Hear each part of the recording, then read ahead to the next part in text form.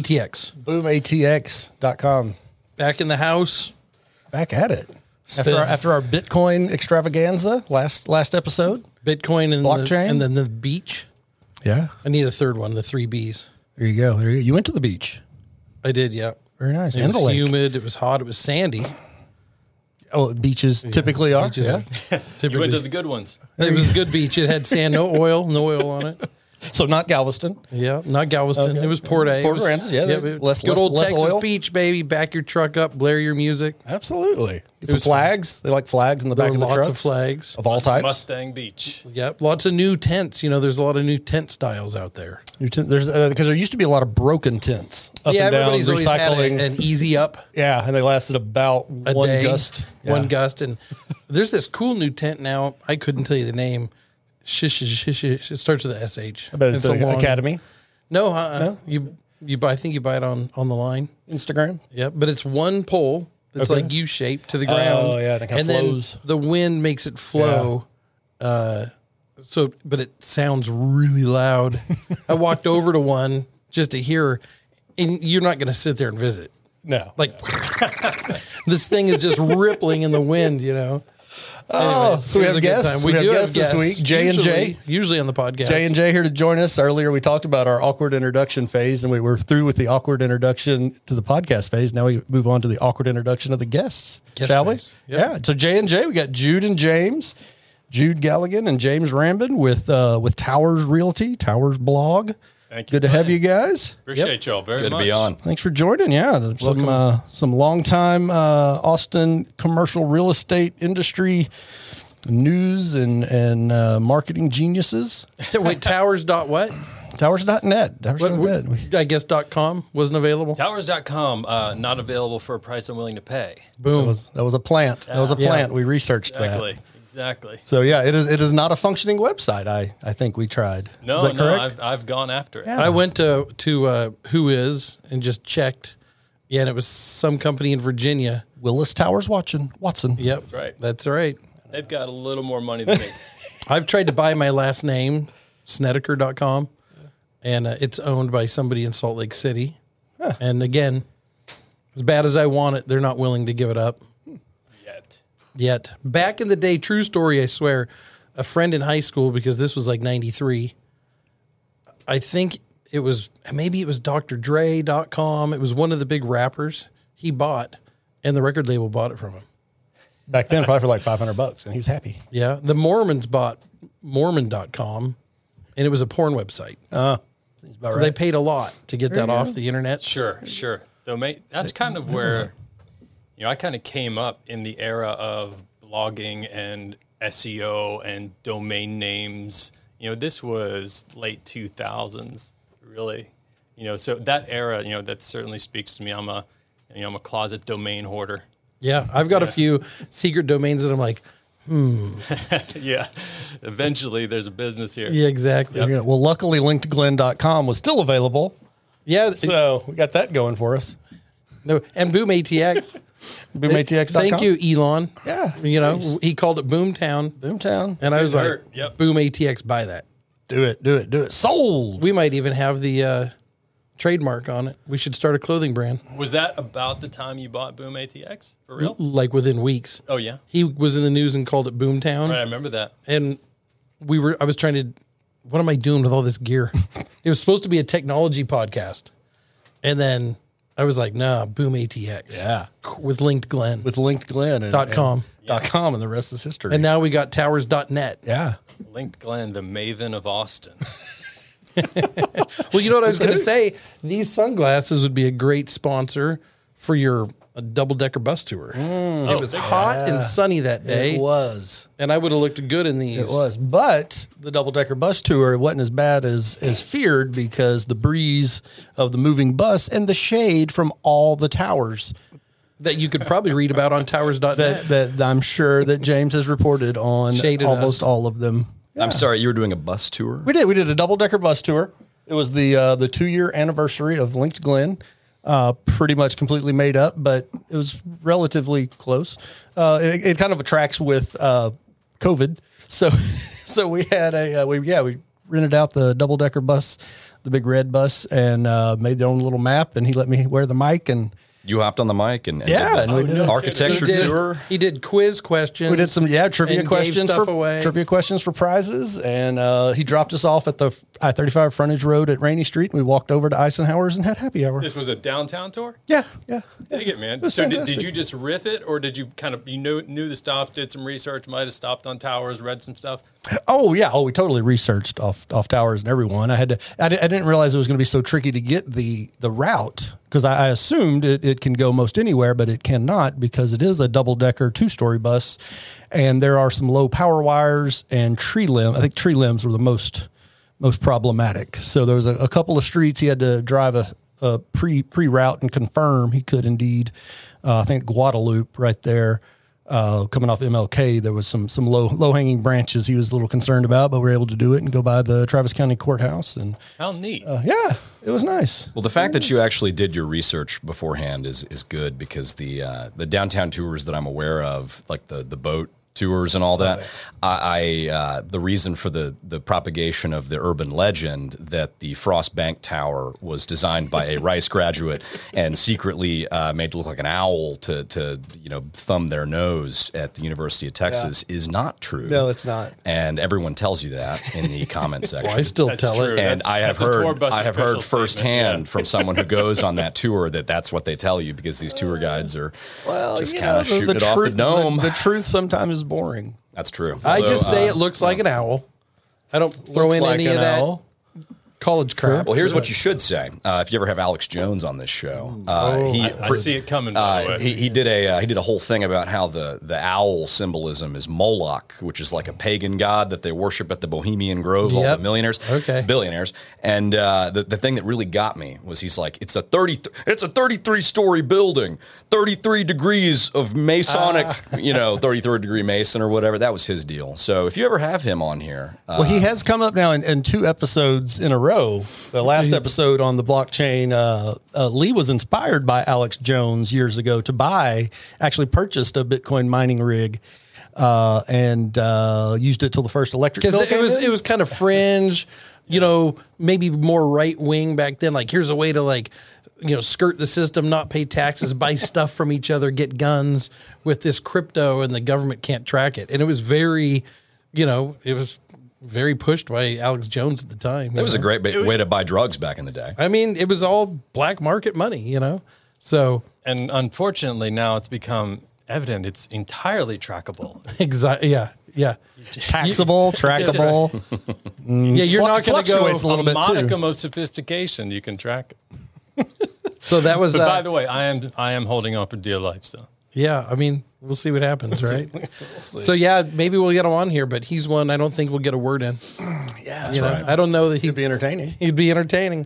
So AJ, if you're listening, come on, Yeah. bring Jesse James with you. So Jude, we're happy to have you. Tell us a little bit about you. yourself, the broker extraordinaire of downtown living.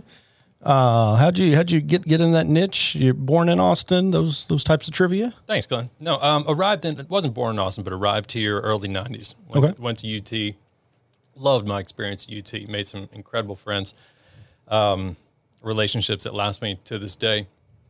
But the blog and the brokerage sort of, I think I was just a person that respected the need for density, starting from the point of keep the hill country. Let's protect our hill country. Let's not pave it over. Let's not just make it all sprawl. Let's not invite traffic 40 miles deep into the suburbs. Can this guy run for mayor? Well, that sounds like the lines that Mayor Kirk Watson fed us on his I like episode. that. Yeah, And you start getting frustrated when you start understanding how the local politics prevent the preservation of the hill country. Mm-hmm. It is when the local politicians start telling you what you cannot build on your property. You cannot build densely, and we are almost at we're in the tyranny of single family neighborhoods, who are ostensibly also the most progressive people. I felt there was something that I could bring to the conversation long ago just by doing research, appreciating history, appreciating the change, not ignoring gentrification. It happens. but respecting the people along the way and making sure that their stories aren't just not told. And in terms of being a salesperson and in brokerage, there's all sorts of personalities that are in sales. What you don't find with our team is you don't find hard salespeople. You find people that are incredibly well versed in a certain domain and a certain niche of real estate. So that's what we do. And they one hand feeds the other. Yeah. How many folks on the brokerage team? We've got 8. Okay. Yep. Very nice. 8. So we're a small boutique shop. We've that's ebbed and flowed a little bit up and down, but we're kind of at a nice, comfortable spot. We don't, we're not an outfit that trains agents, right? But we are certainly an outfit that helps experienced agents get really good. Yeah, very good. And so, focusing on the central business district, or do y'all are handle transactions across the region?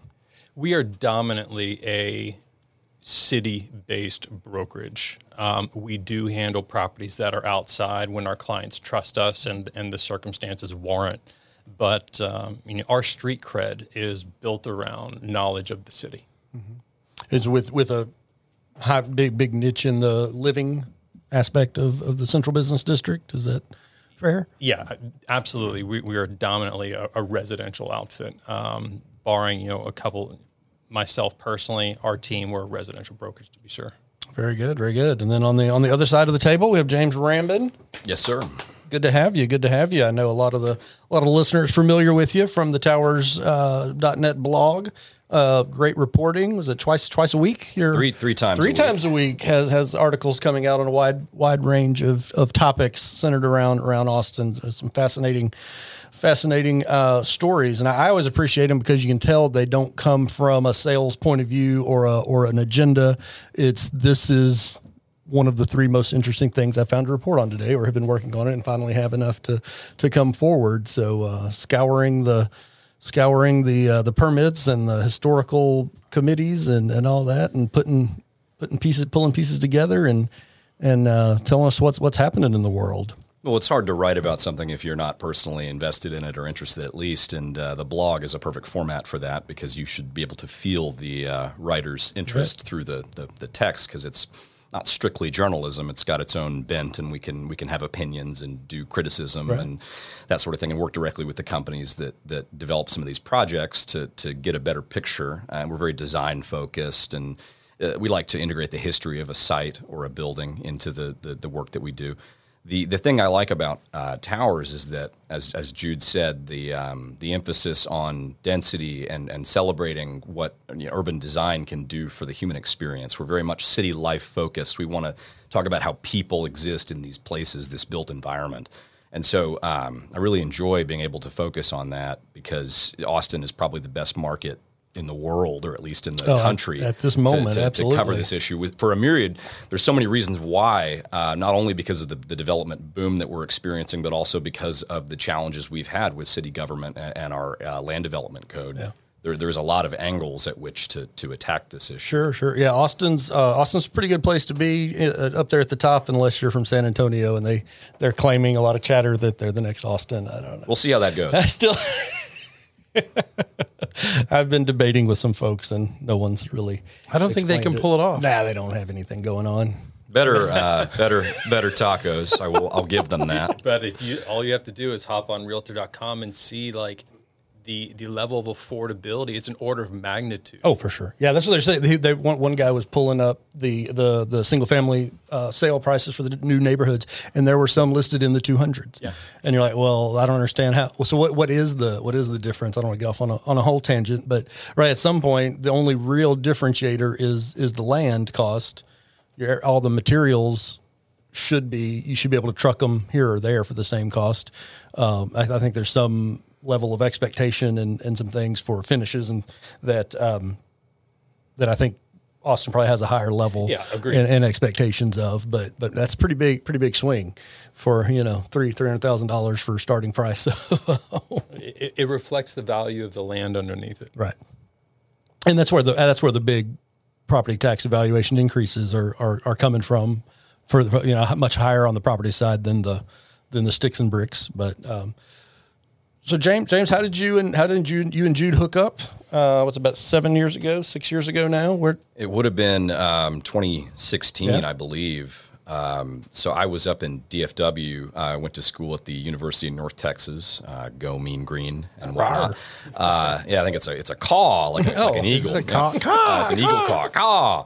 Yeah. So the Dallas scene at that time, I think Jude was trying to expand some of his operations up into the Dallas market, right. and so he was looking for freelance writers to cover development up there in our sort of proto house style. Yeah. And so I hopped on there because he was paying better than anybody else around there. I used to, I was a food writer prior to this, did a lot of beer coverage and live music, and probably $35 a pop, something like that. So it was a pretty easy decision to jump ship. But I did a couple of stories for him, then moved back down to Austin after school and started freelancing for the Austin branch of the site, which things were a bit more active. And I think it took about 6 months before he decided to make this my full-time job. Of course, I was consulted in the matter, but he had to make the position, so it was kind of up to him in the end. There you go. So moved back to Austin. So you were born and raised here. Went went north for college. And That's right. made your way back. So Jude, what was the idea of bringing on? I mean, this wasn't a widely used practice for marketing or there comes a point where if I was going to continue putting out content that was good, that was compelling, that had a tone, that had a statement behind it, a little bit of editorial and context behind it, I needed help. As my business was growing, I needed help. And there was a time around 2011, 2015, I was inviting writers, trying to do can I scale this to Dallas? Can I scale it to Houston and San Antonio? Which ultimately it became very difficult.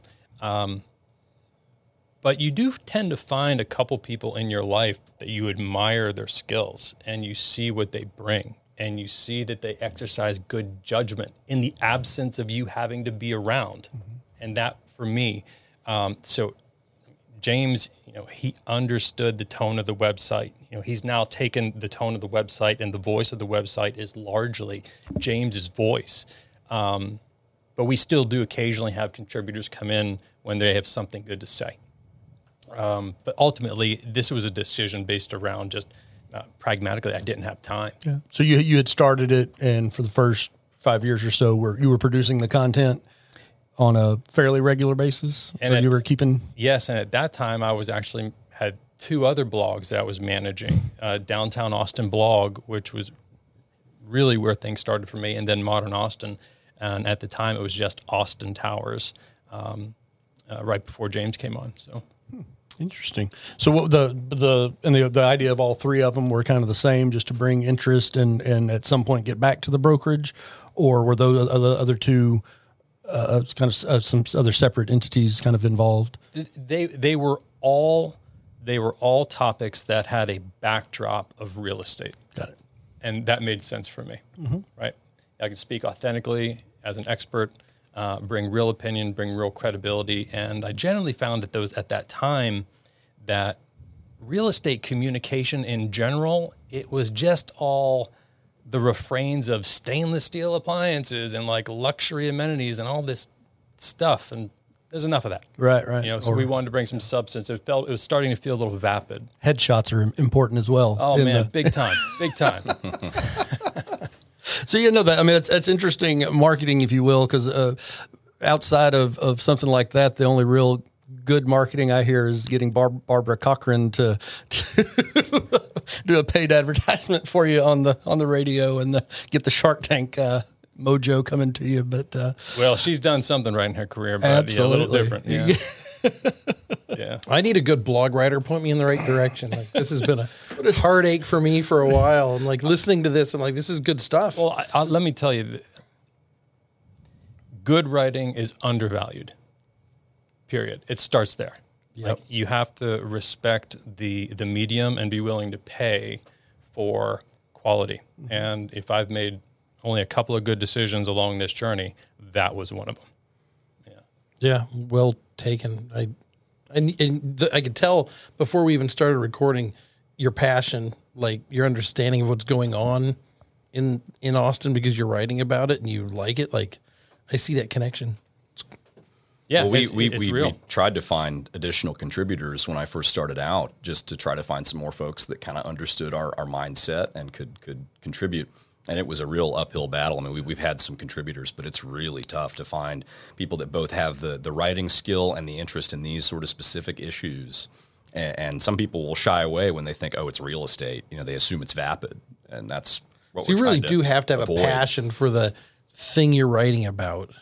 It sounds like Design or land use or whatever applies. If you're an architect, then I assume that you would probably do a good job. But a lot of times the professionals in this industry don't also have writing skills. They're very separate tracks. And so that's what we've dealt with is a lot of the good writers don't want to get into the technical stuff and vice versa. Well, it's one of those. It's like a muscle. You have to exercise it, Right. Because if you're an architect and maybe you can do some good design and sketches, and maybe at one point we're probably a good writer, but you're not writing much of a narrative about the job. That's usually the marketing team, as far as the descriptions are usually pretty basic. But Right. so I'm sure, it's hard to just start back up and try and do a real creative essay on, even if it is something you're passionate about the first time. Right. So it's probably hard to convince. I know I have seen, it seems like I'm curious your thoughts. I have seen quite the turnover at the Business Journal lately. They have a few longtime editors still there and writers, but it seems like they've had some turnover. And you look at the background of some of the new ones coming into town to writing about real estate and things, and it doesn't seem a clear expert knowledge base they're pulling from. I think there are challenges with that, with making sure that new hires will transfer that institutional knowledge or get it from the old guard. I mean, particularly because I think that the Business Journal is one of those. It's I think American City Business Journals is the company, and they've got them all over the country.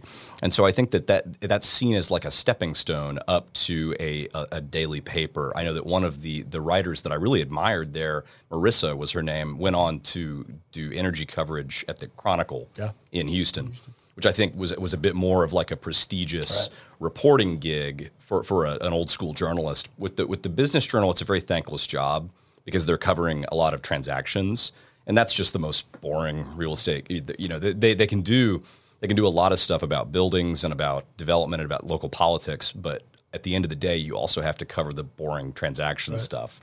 And I catch myself I'll start to read some story and I'm like, why are they reporting on that? And I'm like, oh yes, it's not the Real Estate Journal, it is the Austin Business Journal. Right. And so there's stuff not just construction and real estate. And we're spoiled because, again, I get to write so about much. what I find interesting. Yeah. And there'll be times where if it's just like I can't get it done because I don't like it, I don't care. It has to be an interesting story. Transactions, for the most part, unless you can link something together, are just not that exciting or covering the kind of society side of things, galas and whatnot. Right. Like they have to do that because that's it's the journal of record for that community. But it's just, I can see how that job would burn you down a little bit. Well, you can buy yourself an article too.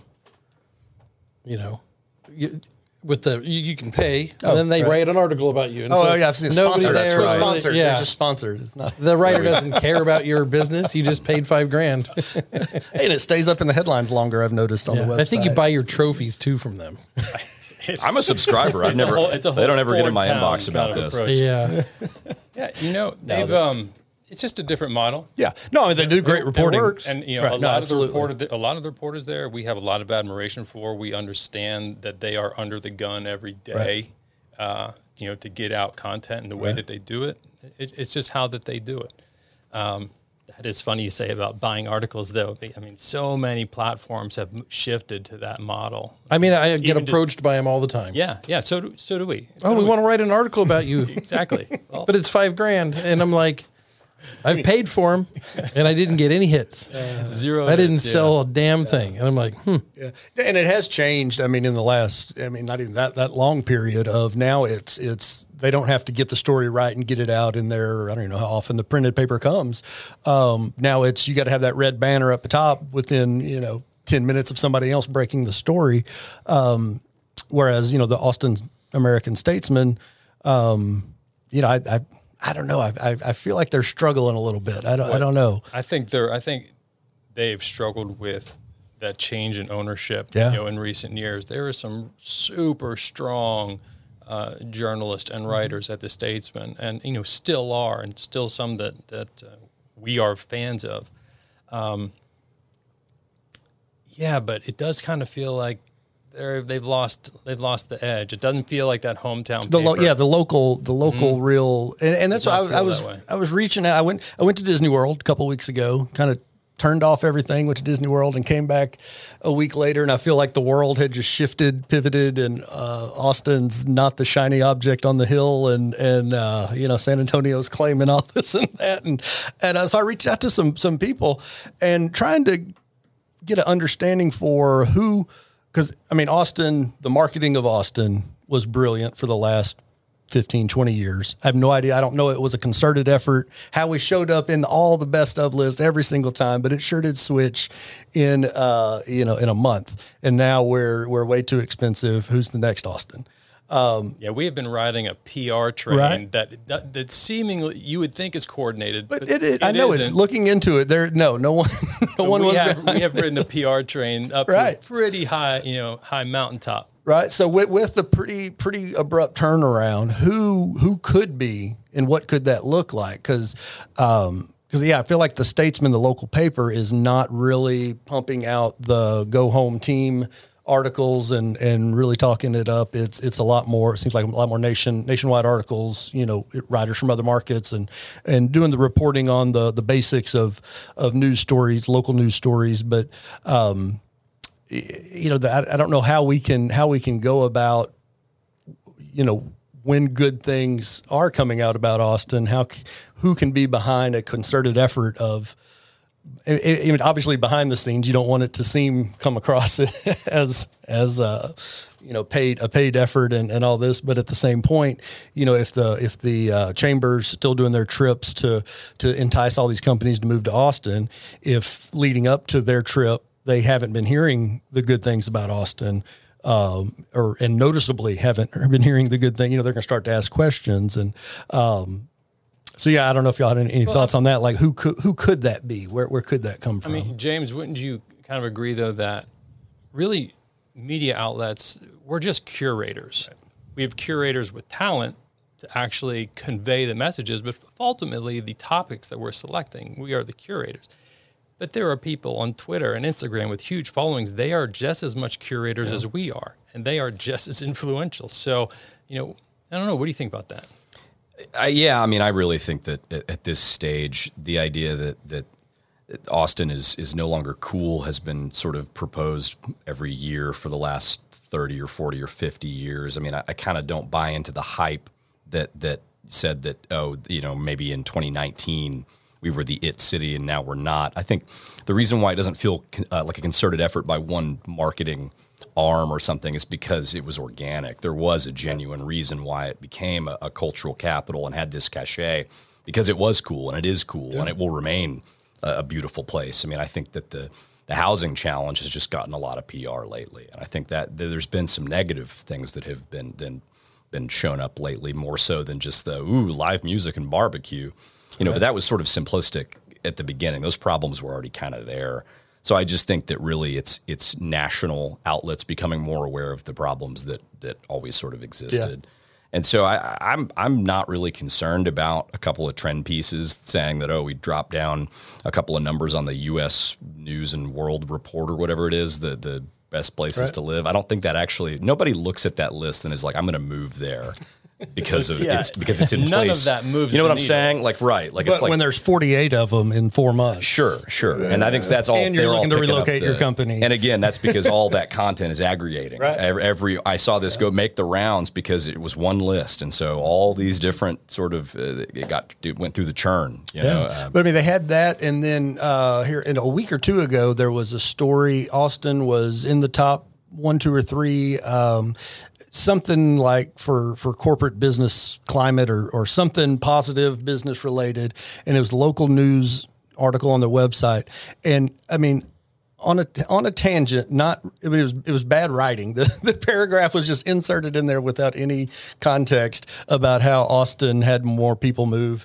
How San Antonio had more people to move to San Antonio last year than Austin, and then went back about talking about I don't know. It's like, really, y'all are the local paper. Why are y'all trying to talk down on Austin when it was a positive news story about our business climate? I don't know. Well, a lot of people would say that is a positive thing. They don't want anybody to move here. Well, they're they want to build The a wall. locals, right? Well, I'm a local, and I'm happy to greet everybody at the door. There used to be a time in this city when the Chamber of Commerce would give people that relocated their families here gift baskets to celebrate them being new to Austin. We used to like that kind of thing.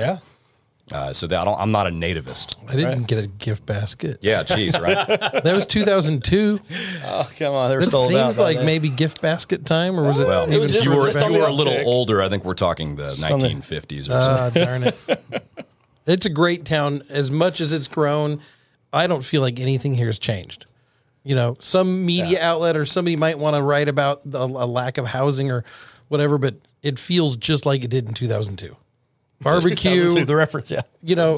Maybe other than some traffic. I think the like barbecue's the better. Concerts and the concert venues are better. The bigger. barbecue's better and there's more of it. Right. The lake is still there. Ish. It's draining a little bit, but I think there's if a lot to do. It's if a you good town. interrogate one of these people that has that opinion and you say what changed, and you really try to drill down, I think at the end of the day you will discover that their main complaint is about parking. And that some restaurant that they liked closed. Probably. That's very abstract. Yeah. And it really is about parking because there was traffic here in the 90s. I remember. I was There's here. always been. Yeah. I thought traffic was worse when I moved here than it is. Well, now after COVID, yeah, it's it's nice. Right. It's really nice. But even before COVID, it was. Right. I felt like it was worse in the 2000s. Every city thinks their traffic is the worst in the world, Right. and, that their that's drivers are uniquely bad. Houston's Yes. horrible. Dallas is horrible. Oh, absolutely. But worse Austin than Austin is such a small town that, yes, you might go 20 miles an hour on Mopac, but you're going 7 miles. Right. Yeah. I mean, your point not A to that point far. B. Right. We're not Houston. We're not going around 3 outer loops, 80 miles to wherever you're living. Yeah, I don't have much patience for somebody who doesn't like to commute back to their house in Lakeway from downtown every day. How'd you know I live in Lakeway? Traffic. I don't understand. I work on Southwest Parkway, and it is amazing. Yeah, there you go. Even before COVID. But, I mean, the COVID, the traffic, the work from home has definitely helped with traffic. I think that sometimes they'll quote numbers, the traffic being back, whatever percent, or almost there or do you more. remember those first couple months of COVID, and you're out on the highway? Oh, Not it was- another car. And you could. It was like that time Obama came to town and- Sailing. I don't know if you guys heard about this, but the first days of lockdown, they set new records for a drive from like New York to LA, the Cannonball Run. They would get these guys in these cars, they stripped down to fit more gas tanks in, and they set a new speed record from driving from one side of the country to the other because there was just nobody on the road. or police. Yeah. Yeah. I mean, I exactly. drove from South Austin to Georgetown during that lockdown. It was like a Sunday morning, and I'm telling you, I passed like 2 cars. It was the coolest thing in the world. It was like a movie where everybody movie, died. nobody's there. And I was just like going to your go world. kick in some doors and take canned food. Like, it was great. And you know how that could happen is on a train. Yeah, There's yeah. there's no traffic when you're on the train. We'll get into that. I think we might have our Trains? we might have our first train fan on the podcast. Choo-choo. But no, definitely the work from home, the rush hour commutes are definitely less than what they should be with the increase in population. But the midday traffic, the work from home crowd going to the Domain or whatever for lunch or a coffee, that definitely has picked up. So it's a more constant or more evenly distributed time. But I'm curious on a rush Pickleball. hour.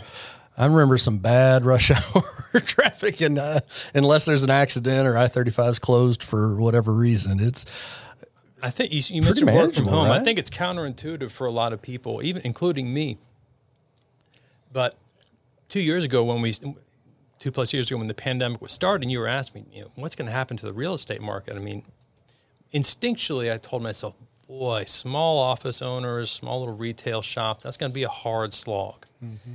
Well, today, I may have read this in the ABJ. In fact, I mean, the hottest segment of Austin real estate is office leasing in downtown Class A buildings. I mean, that space is going for quite a bit. So I was shocked to learn that despite work from home and despite all of the challenges of traffic and et cetera, but yeah, the Austin office market is crushing.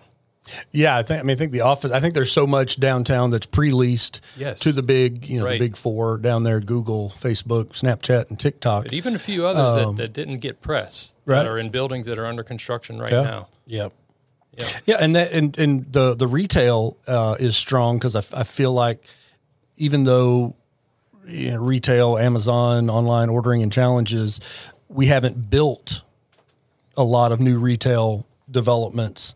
So the ones that are there have more population to go visit them, right? So that you're getting more people in the door because you're pooling from a bigger crowd, but have less competition than had we built retail as much as we built housing and offices. I think there's truth to that. I think even like Second Street did not hit its stride early on. No. It went through some ups and downs. I think it's doing pretty well right now. Pretty good. With what it offers.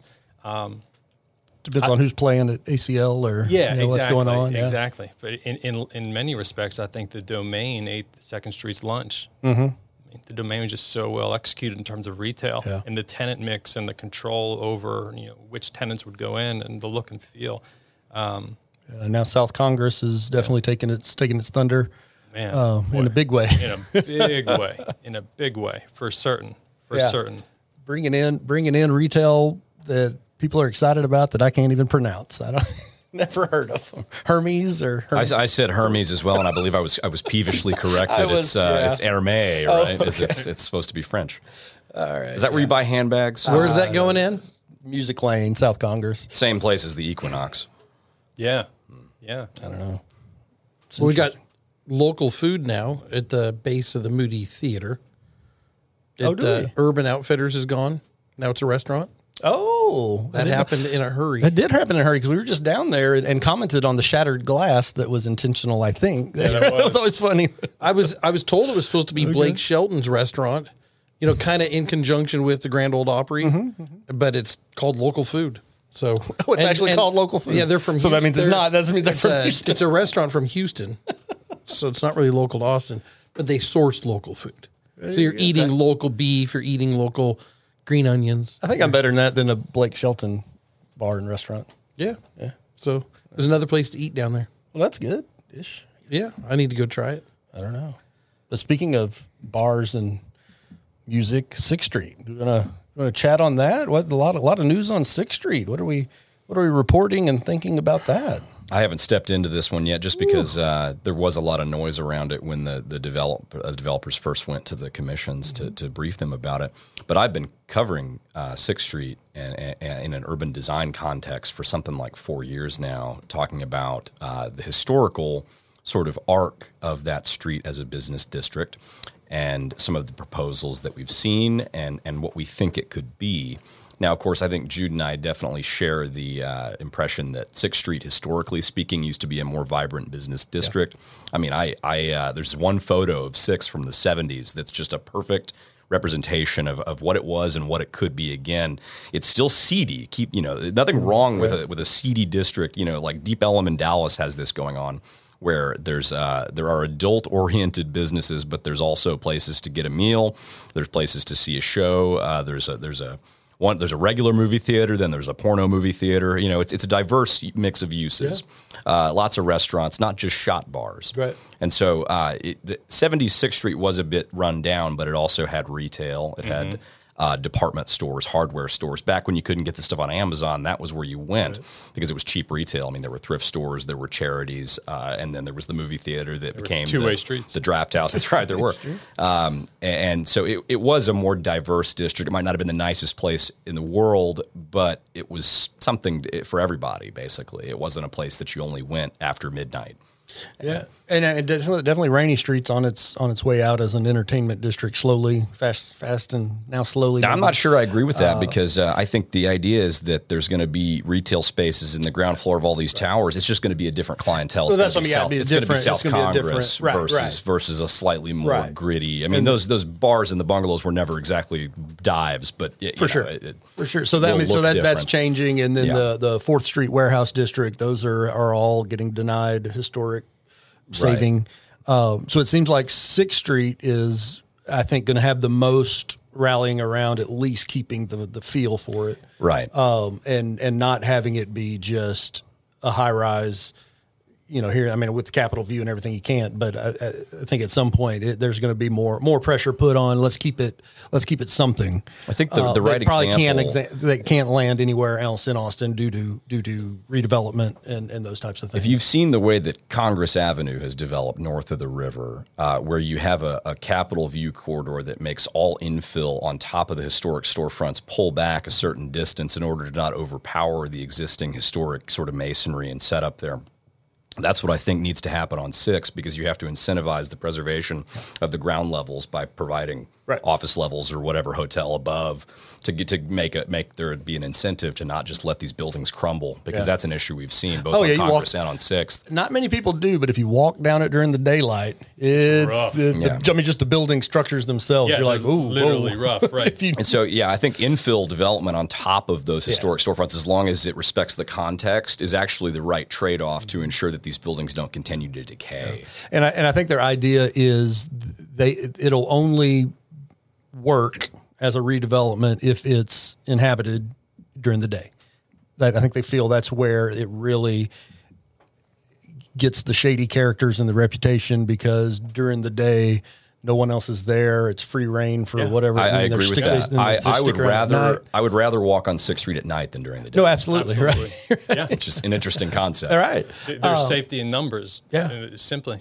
But being that close to the convention center, I mean, it seems like a no-brainer for a redevelopment, and not a Blake Shelton, but maybe a Willie Nelson bar and grill. I just think that the fact that it's already a historic district and that there's so much scrutiny on it means that there should be redevelopment allowed, because those guys are going to get so rode hard on by every single preservation lobby in the city that will probably end up with something pretty good, as long as the compromise doesn't water down the proposal.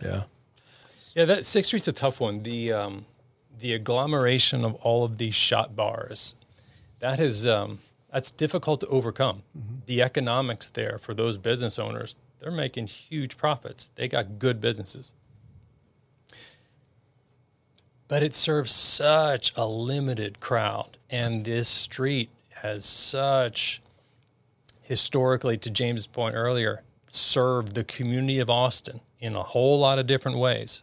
And we've seen that being involved in the DAA and the Downtown Austin Neighborhood Association years ago, and seeing the struggles that 6th Street went through.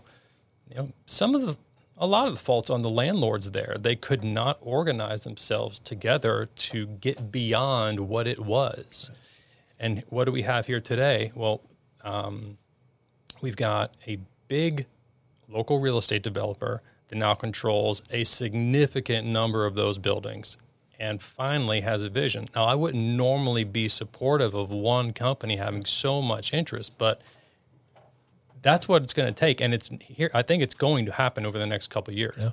Yeah. One of the biggest improvements that could be made to 6th Street, and I think they could. I was disappointed a couple of months ago when they didn't do this, but just take the barricades out at night. Just stop the complete overwhelming of the street by people. One of the reasons you don't see boutique hotels on 6th Street is, you can't get people to the entrance because the barricades are there. Right. So that's another reason. I think that the street grid itself is part of the blame of 6th Street, what it is today. Yeah, I mean, you mentioned the landlords, and historically, well, first off, the landlords are not the shot bar operators, right? So I don't think we have to worry. I don't think there's a shot bar that has a 30-year lease down there, and very few of them are going to own the building. So I think that can easily be phased out pretty quick. And yeah, historically, if you had one building down there and you thought, I really want to do my best and change this, make it more upscale. I'm going to put in this nice restaurant, but you're still going to be right next to shot bars and dollar beer nights. And so with the developer having that mass of properties, and can really drive a wholesale upgrade, if you will, if the city council thinks we need one. Well, the elephant in the room on 6th Street is the arch. Right. I mean, when that was decided that would go there, that's set in large part 6th Street's destiny over the next 2 decades. Mm-hmm. Yep. And I haven't heard any talk of moving that or addressing it. Well, I think it's almost become a token issue for our for the council member that represents downtown.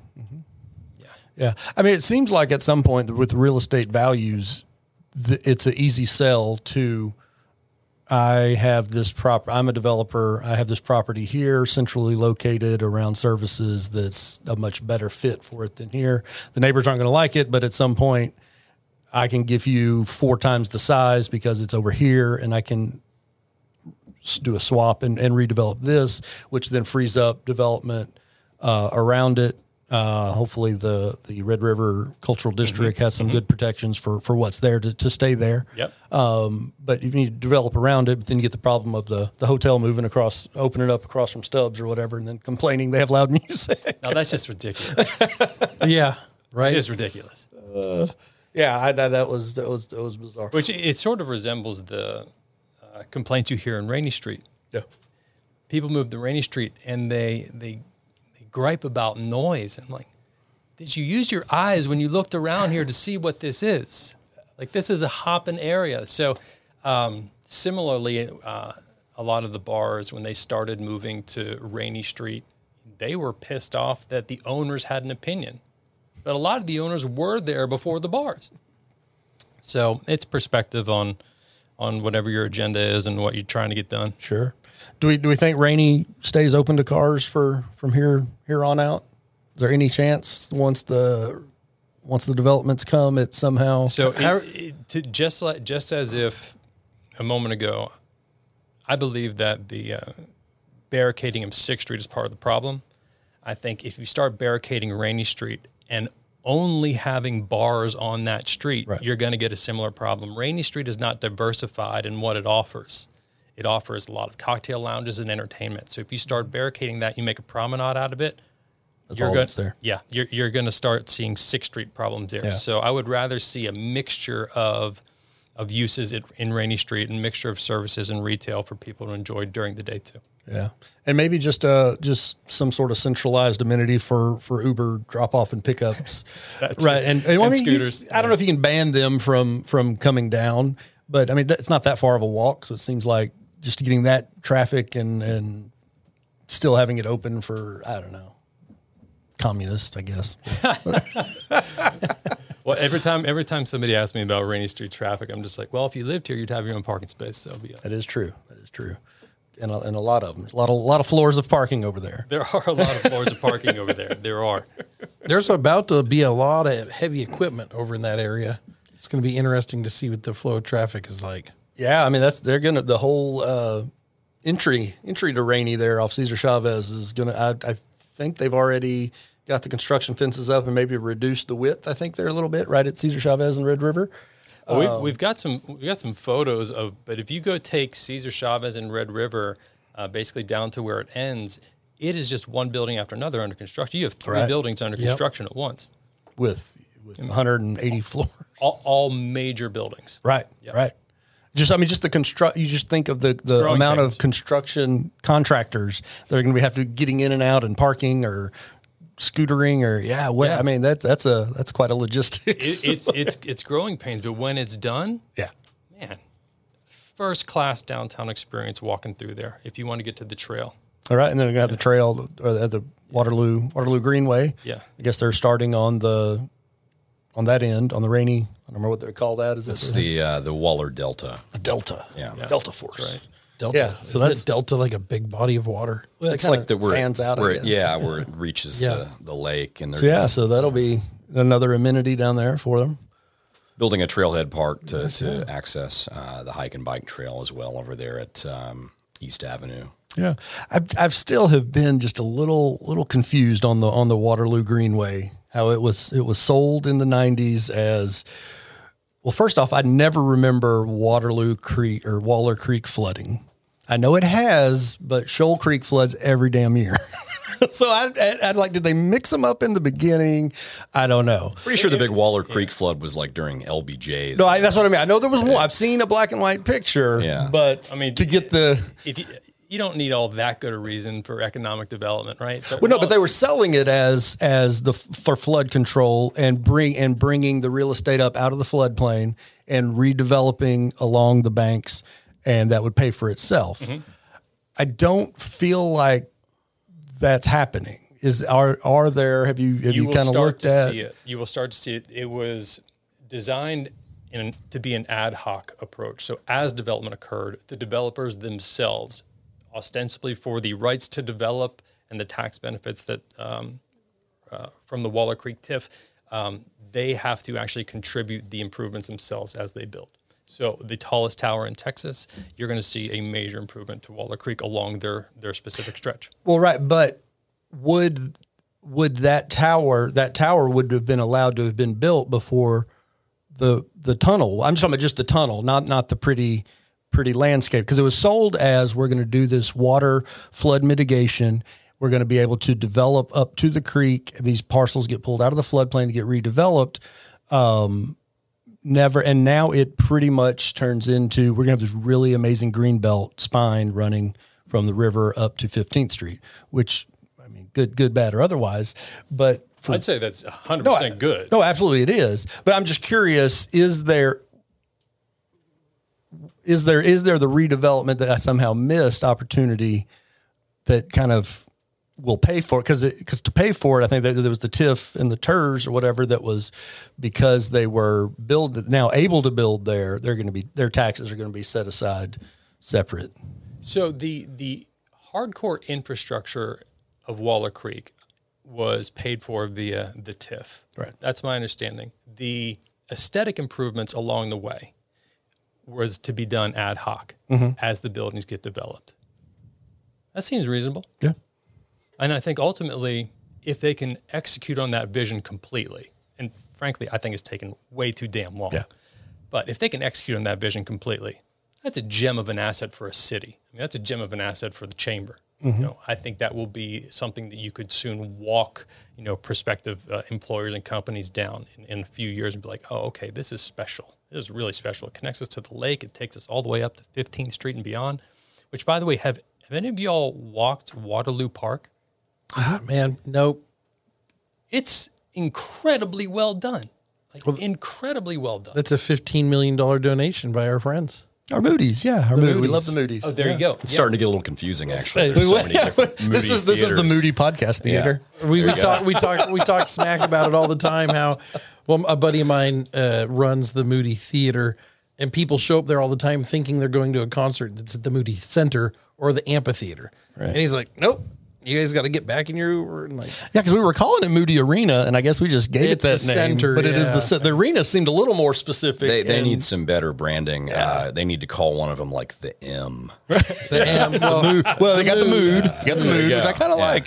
But I am dying to go to the amphitheater and for a show, but I have not gone down to even look at the park. The vibe is just right. It's clean. When you're in downtown.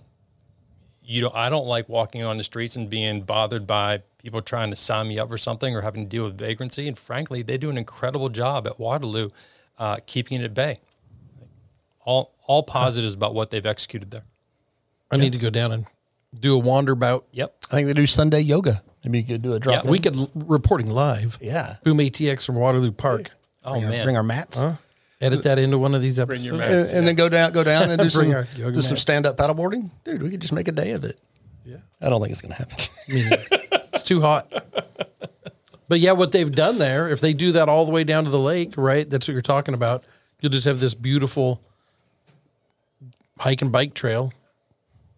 All right. Going right by downhill one way. I'll go that way. Going right by the convention center. We think that's going to happen? Are we feeling good about that being the best way to move forward, tear it down and build a new one? It seems kind of like a kind of newish building, new enough that tear it down would be a little strange. It does. But something that James and I speak about frequently and that we try and rail against is this dogma that convention centers must be this horizontal sprawl in the middle of our central business district. Like there's a real cost to horizontal convention center expansion when it's taking over land that could provide 60 stories of housing. Oh, they learned that real quick. Or luckily they learned it before, right? When they plan on expanding west, before they started doing some comps of the city blocks in the area. Well, there's this there's paradox of the urban convention center that you want it to be central as possible with access to all these amenities, and it needs to be in the center of the action, and yet its placement actively detracts from the urban environment around it. And so the convention district, as you might call it, the restaurants and all that is just Micheladas? That place is amazing. Yeah, Have you ever utterly been there? generic. Oh, man. That And place is depressing. top-notch. And it's restaurants for folks that are flying in and have never been here. And it gives people, frankly, a bad representation of the city because we've got a P.F. Chang's over there. Right. You know, Hey, it's like, that's pretty good. well, I'm not going to lie. That's not bad. A lot of the uses over there just really, Gus's. they just bum the hell out of me. The funniest thing about it is if you see, conventioneers, they got the big name Oh, they tags keep them on, around there and have big badges. They're going across Chavez to get to Rainy Street because there's actual culture there. Right. They're leaving the convention district. No, for sure. Just from a business model perspective, it just seems like a hard sell. Nobody's convinced me yet that we have this convention center that we're renting out just as often as anybody else in the country, but we're not getting the big shows. We're not getting the really big boat and motor shows or the whatever RV outlet mall. I don't know what we're doing, but then at the same breath they say, and San Antonio just increased theirs to however many million square feet. Houston's is however many times bigger. Dallas just has a $4 billion plan to make theirs bigger. Like, well, how many of these shows are going to be coming to Texas? And then at the same time, going back to affordability, how many of these big conferences have attendees that want to pay $500 a night to stay in Austin versus $169 in Dallas? That's a good point. Right. I mean, so I know there's a teachers conference that we had a friend that went to that came in from Dallas every year. It was right around Fat Tuesday. Teachers gone wild down on 6th Street partying. Been to that. Right. And then it quit over COVID. And then this year it was coming back in person. We asked, was he coming down? He's like, no, they're having it in person, but it's in Dallas this year. TCEA. Right. And I guarantee it has to be just the same reason we don't have the ULI state sporting championships in Austin. We used to have baseball, basketball, track, everything was here, but the school districts, they couldn't find hotels. They couldn't afford them to put all the kids up from, small schools around the state. Sure. So it made more sense to have it at Dell Diamond or wherever they're having them, even in Jerry World, I think the football now. So, I mean, the business behind it, I don't understand. And until you can, the only thing we could argue about is South by. Like if for some reason, but I feel like they're spread out, and that's their model, is they're spread out all over Austin using all the cool Austin things. Otherwise, we've already lost Dell World. They went to Vegas and they aren't coming back. They don't need to. I know we have a big Keller Williams, relatively local company that has an annual deal there, but I don't think there's any chance they're outgrowing it. It's a big. So yeah, it seems like you could reconfigure that enough, make it look a little nicer. I don't know. It's not. Actually, some of the ones you just riffed on, I wasn't even aware of that we might have lost out to. But it's an evolving thing, and the convention center is not the complex itself in the middle of downtown is not widely liked because it creates a giant barrier in the middle of downtown. So from one perspective, I appreciate there might be a little bit of economic loss by not being a convention center maximalist. But on the other hand, there's real costs to people that are investing to live in downtown in terms of where they can walk to. And that thing takes up 5 square blocks. It's an enormous I think it's building. 3, but yeah. I think it's fixing to be a little larger than that. No, it's the same. They say it can be smaller. They're going from the 3 blocks from Cesar Chavez to 4th, and they're going to make it back to 3 blocks. The first block at Cesar Chavez is going to be a P3, some sort of development, private development, and then the other 2 blocks are going to be the convention center. And I'm guessing at some point they go up and then connect up top, or I'm not sure exactly how they're getting the footprint, but I don't know. Yeah, it just seems like why why do we have to have it? What does it get us? Because it doesn't generate money outside of hotel taxes. Like the business as a business itself, it loses money. And I don't know, people come for a convention and say, "Ooh, I'm going to move my business there" in any real meaningful scale. Because again, you're going to eat at Micheladas. Maybe we should go there. It might really be. They might really have good fajitas. I don't know, but its days are numbered already. There's a tower going up there, right? So so all that's happening. I mean, because why wouldn't you have actual good restaurants around the convention center, 3 blocks off Congress, with so many of those buildings right there that were on Trinity just across the way. I mean, a lot of them was a holding pattern, right? Waiting for some direction to be asserted about what's going to happen with the convention center, whether or not it made sense for them to sell those properties and redevelop them at that moment in time. And we're starting to, some of those are being fleshed out right now. Oh, for sure. But yeah, why would the area surrounding a convention center not be developed the same way as why wouldn't you have an office building right next to the convention center that also is going to have restaurants that would serve both? Why do we have to have crappy TGI Fridays and the types around convention center that the local downtown workers don't go to? Like, why can't they all be the same and you mix and mingle with their badges? And this again, I think if somebody that has good taste can start curating some of these tenants that go in there, I think there's a lot to be had from that, with the Domain being a great example of it, even South Congress.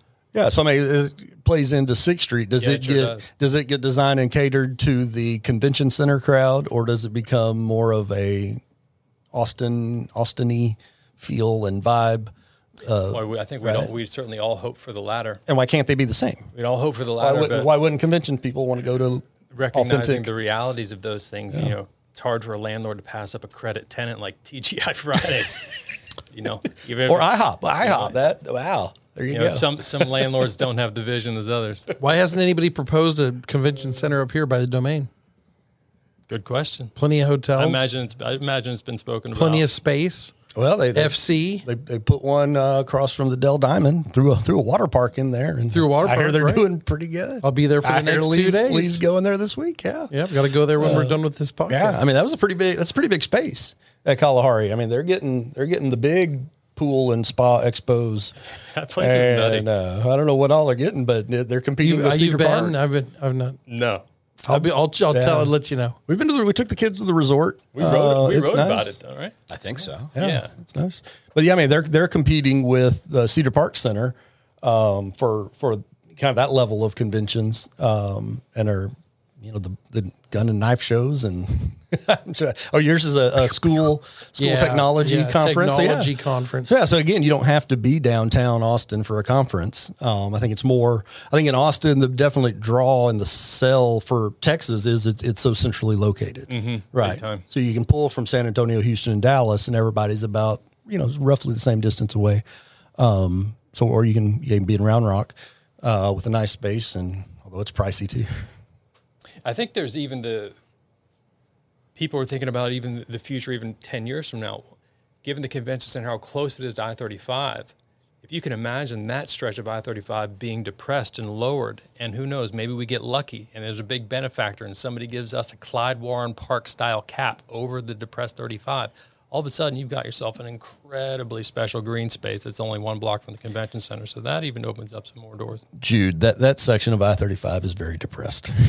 It's depressed. It is so depressed.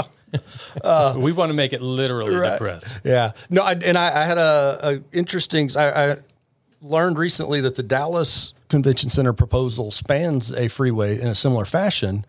So you're like, at what point could we not build the convention center on top of I-35? Would that not be great? And then redevelop, right? This is how economic growth starts right here on this podcast. It doesn't sound as crazy as it. You're like, wait a minute, I think it'd be a little small, but it's free land. I don't know what the structure costs. Right, you sell the other land for an insane amount of money, and bam, you got it right there, and it can kind of help draw and bridge the. I don't know. It's an idea. It's a thought. Put it out. I like it. So you were on the Downtown Austin Alliance board for a number of years. What all are they involved? I know we see the Rangers or whatever their crew is are downtown doing a good job cleaning up and moving scooters and I mean, the DAA is the relatively deep-pocketed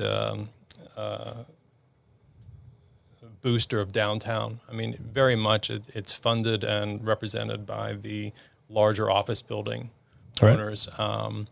At times there's friction with residential interests too, because they don't always see eye to eye. But the DAA Rangers, I mean, they do quite a good job. They really do. And now, what else do they advocate for, or what are they charged with? The organization, not the Rangers, but what all else do they? What all are they involved in kind of big picture? Well, big picture, just back in the day, when it started, it had a different name that's I'm drawing a blank on, but it was just fundamentally the downtown property owners, the people that own the earth, own the dirt. They needed advocacy that was coordinated, and that's what it was. That's what it was. Right. The downtown Austin of today, 20 years ago, did not exist. Right. Like, not even close. Right. So the idea right now that you think downtown needs advocacy might almost sound silly because you see so much money there, but certainly was not always the case. Yeah, no, for sure. I just on LinkedIn, somebody posted a picture from one of the high rises from, I think it was 1985, it was probably from 6th Street or so, looking down to the river, and it just showed, you saw 111, 100 Congress, and then every other block was surface parking. The one just to the west of 100 Congress, 111 Congress was a grass field. And the rest was just warehouse, 1 story, some sort of old warehouse. Really wild. So, and it didn't change that much until the owl inspired design of the Frost Bank Tower. Because I remember when that was built and opened, I think we blew Kirk Watson's mind with that being the first high rise open after 9/11. And the airport was the first. It was the first one to move forward into construction after 9/11, and the airport was the first one. It was the last one to open before 9/11, I think. So it had to change. It had to be retrofitted. But when the Frost Bank Tower opened, I mean, first of all, you could see it from everywhere, and people were just freaking out, like, "What are we doing?" And now you can hardly see it. I mean, it's a beautiful building, but it does not stick out. I mean, it's just amazing the amount of construction over the last 20 years. So yeah, they obviously have been advocated for and appear to be doing pretty good. I think so. Down there, yeah, I think so. So we've talked about it before briefly, and I would like to think someone like the DAA could maybe push it. But how does Austin not have a live music capital of the world museum, Hard Rock Cafe type? You get off the airplane, you go downtown. I want to go see Austin live music capital of the world, not a show at Stubbs, but like, where do I go have lunch and be like, oh, look, there's Willie Nelson. There's the guitar from Stevie Ray Vaughan, or, I mean, not corny, cheesy, but in a nice, like, right, Austin, because I think it got started when the Austin City Limits auctioned off the original backdrop piece by piece to the highest bidder of this. I mean, and up close, I'm sure it's not the most amazingly detailed model, but now I don't think a single buyer bought all of them. So now someone owns this cool would that builder, be? right? Because we didn't have a place to put it. There was no place that made sense. Same thing with Threadgills when it closed and they auctioned off everything in there. There's just not. There's not a place that makes sense for people to, whether they buy it and donate it or put it on loan to display. On something interesting. It could be next to the convention center and not be terrible. I don't disagree. Yeah. There's a lack of. We've talked about the museum. We need a big science museum as well. And one of the issues is that Austin has some growing pains. We don't have that big philanthropy. Right. We have the Moody's, and they put their name on 3 different, and they're not even from here. 3 different amphitheaters because there's only that. There's no other big names besides Dell, and we don't have that bigger city infrastructure to fund those sorts of civic amenities. We need a science museum for sure, and a music. I think we were hoping that Elon would throw money at that. Yeah, I mean, it could be a business. I mean, it could pay for Well, itself. I guess we should raise the Ish, money and right? start a music museum restaurant. I mean, yeah. So we've lost both Threadgills, and now I'm putting my hopes in the Arlen Studios, the Austin Opry over there Right. behind Music Lane. Academy Right, Drive. sure. I feel like they're trying to preserve some history and still, make a business model work. But to get pushed back because it's in a neighborhood, which I don't really buy that. Like you're right behind, you're adjacent to Music Lane, adjacent to South Congress. One of the All of biggest our- retail. So many things are affected by what are called residential compatibility standards. It's a sticky thing to work through. You can see both sides, but ultimately, I think it is holding back progress in the city. Well, I mean, you just look at that one specifically. You're like, wait, you're proposing to make it the same thing it was. I think maybe even a little smaller than it was 40 years ago, but yet somehow along the way it got rezoned and it's not appropriate to let them do what It's ironic. Totally. right. It's Yeah. not, they're not proposing a big tower. I mean, I think there is some housing to it, but, yeah, that's, I'm tying my hopes and dreams to that one to preserve a little culture and at least have somewhere that you're like, oh, this is where such and such happened, where Willie did whatever in his hotel room or whatever went on down there, because One Texas Center, that's the birthplace of the Armadillo World Headquarters. That's right. Which that irony, I think, does not get as much play as it should.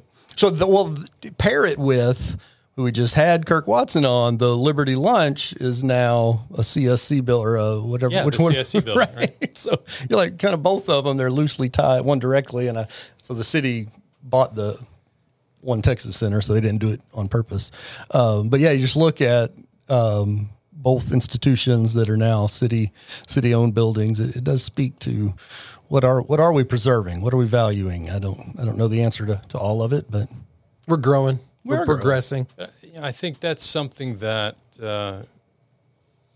that balance between preservation and growth is something that I know we don't take lightly. And James, I think you specifically have some strong feelings around this. So, but fundamentally, there is a balance that I think we can all get to. I think it's necessary to have places for people to live, for the culture to survive. I would rather preserve people than buildings.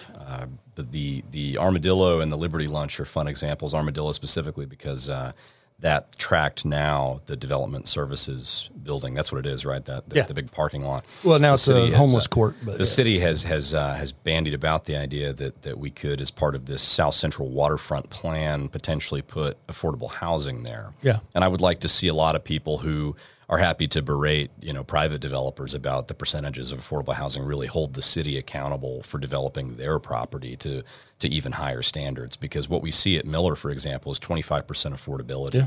And then, here at the South Central waterfront, they have a target for something like 15% for the whole thing. Mm-hmm. But that's not evenly spread between all properties. They can put a lot of it in one tract. That needs to be the tract. I mean, that needs to go up 30 floors and be mixed income housing. Yeah, I think it's always been zoned or intended to potentially have a second tower. Sure. Right. So you wouldn't. The idea is just that I think a lot of the people that are happy to have some sort of concerns about density, that own homes close by that Statesman site, for instance, would not be quite as thrilled to see the city pursue dense affordable housing. If Are you talking about that guy that didn't want to smell the barbecue smoke every day in his backyard? Oh, that's the folks at Bolden Creek. Yeah, they are a unique bunch. That was a pretty good story. So what else are you excited about reporting coming up, or trends in Austin that excite you about the future?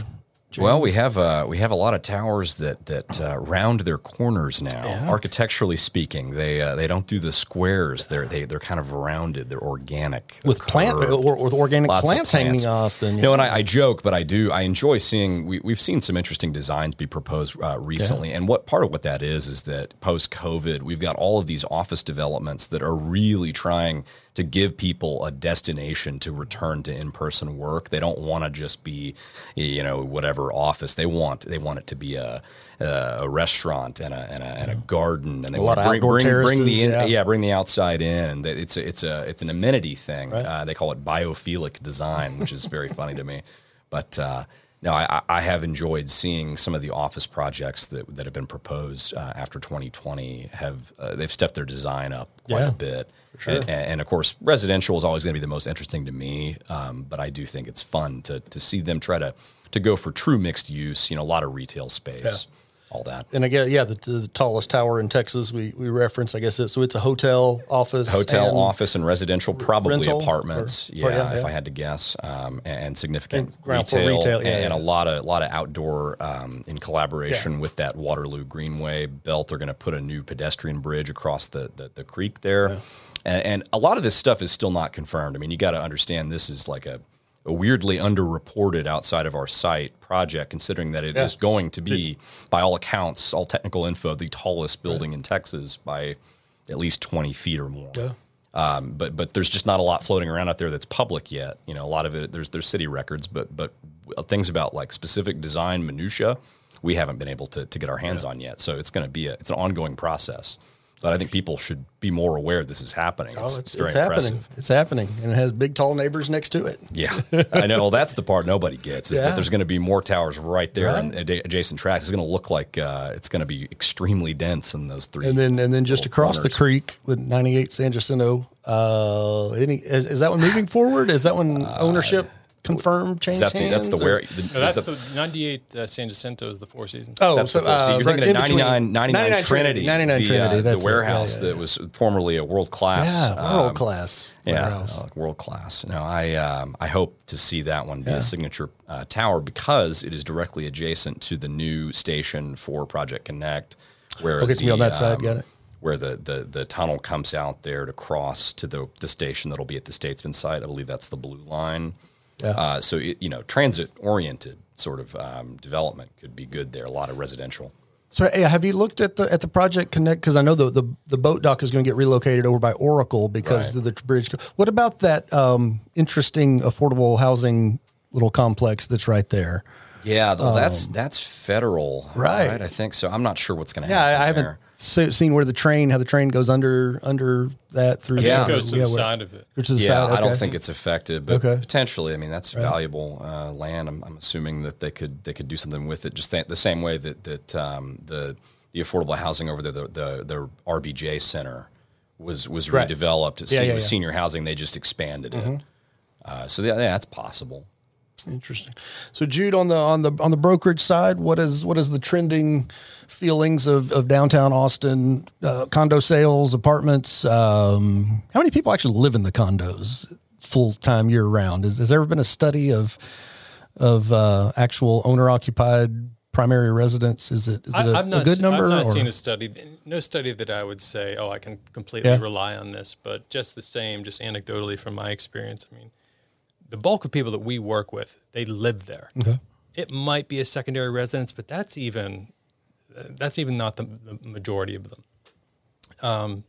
So the vast majority of people that we're working with, they want to live in downtown. They are ready to just have one car, maybe no cars, depending on which building you choose. So downtown, I mean, traffic aside, downtown is in the best condition it's ever been. And the ironic part is when the pandemic started, the first couple months, people were scared to share elevators together. Right. They didn't understand. So those first few months, I mean, downtown had a rough slog.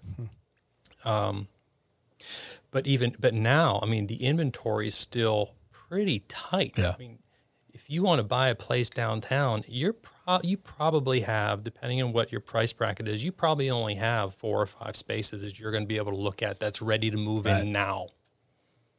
Yeah, that's great. But more in the works. More in the works. On the way. A lot of good-looking buildings in the works too. Lee, are we moving from Oak Hill downtown? You can buy a tower and get away from that construction traffic out there. I hope to sell Voltec and buy a tower. Buy a whole tower. Voltec tower. Pull a Burns. There you go. Let's do it. Live in the top of it. Look down on all the minions down there. Rainy Street would be fun to live on. And we have some friends that live in the Milagro. Yeah. Most of their neighbors don't live there. Back to your question. Yeah. Most of them are from out of town, and they can't VRBO them or anything. They just sit there until they fly in to see a show or a concert, and they stay at the Milagro and they leave. So that's what that building's such a sleeper building because it's unassuming, and it was also probably within our era, that was the first condominium building to be complete in the Rainey District. Prior to that, you had villas, which is now gone, right? But Malago really kicked off what was happening in Rainey Street. And it's an incredibly well-run building, too. And buildings like Malago, currently, if you're buying new construction in Austin, you're going to be seeing prices that are $1,200 a square foot, $1,300 a square foot, and certainly much more, but I'm almost talking about the average. But it's the resale market in buildings like Malago that share the exact same neighborhood where you can actually find relatively good value still. So, they're nice places. Amen. I stand out on my buddy's balcony all the time, look at the lake, and we watch those drones. Bats? No, the drones that did the ad up in the sky during South by. Yeah. During South by was right out their window. It was pretty awesome. Well, 48 East, whatever it's called now, it's an interesting model. It's where Nativo, yeah. So you purchase the unit. It's operated as a hotel, and you can't homestead it. I guess technically you could live. I don't know if I don't believe you can. You can't homestead it. Yeah. So I don't know if you have to have a certain amount of days you can't owner occupy.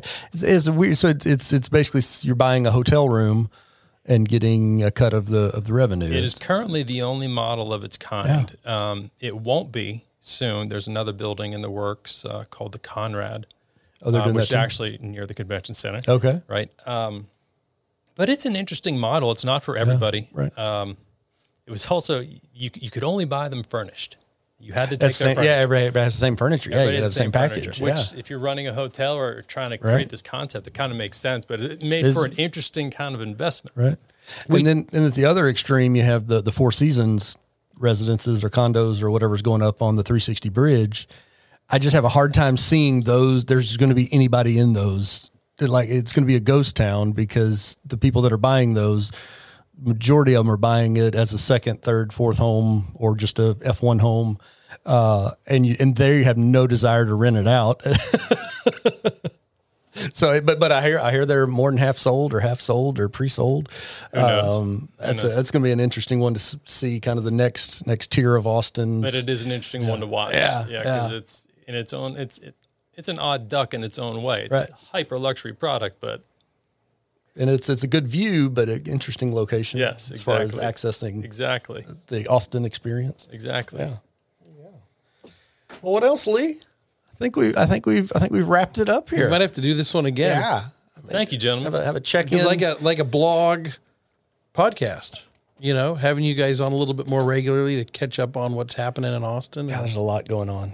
We didn't even get to talk about Frank's Hot Dogs. That was on my list. They're closed, man. You know, they are closed, and the building's still there, sandwiched in between two high rises. I just can't.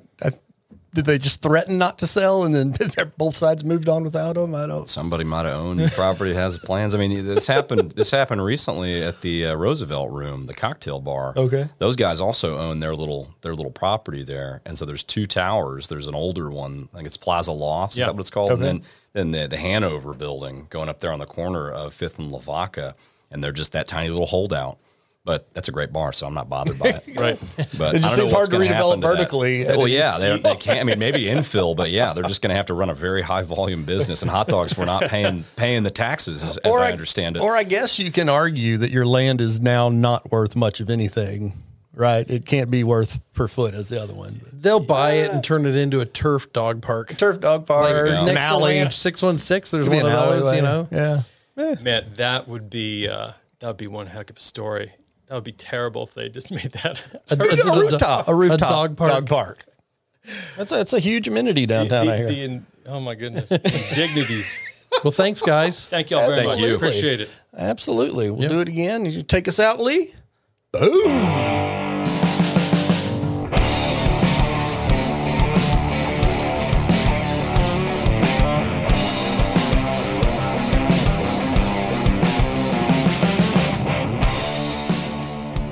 Music for this podcast was done by Audio Snack. If you need custom music to take your project to the next level, check us out at audio-snack.com.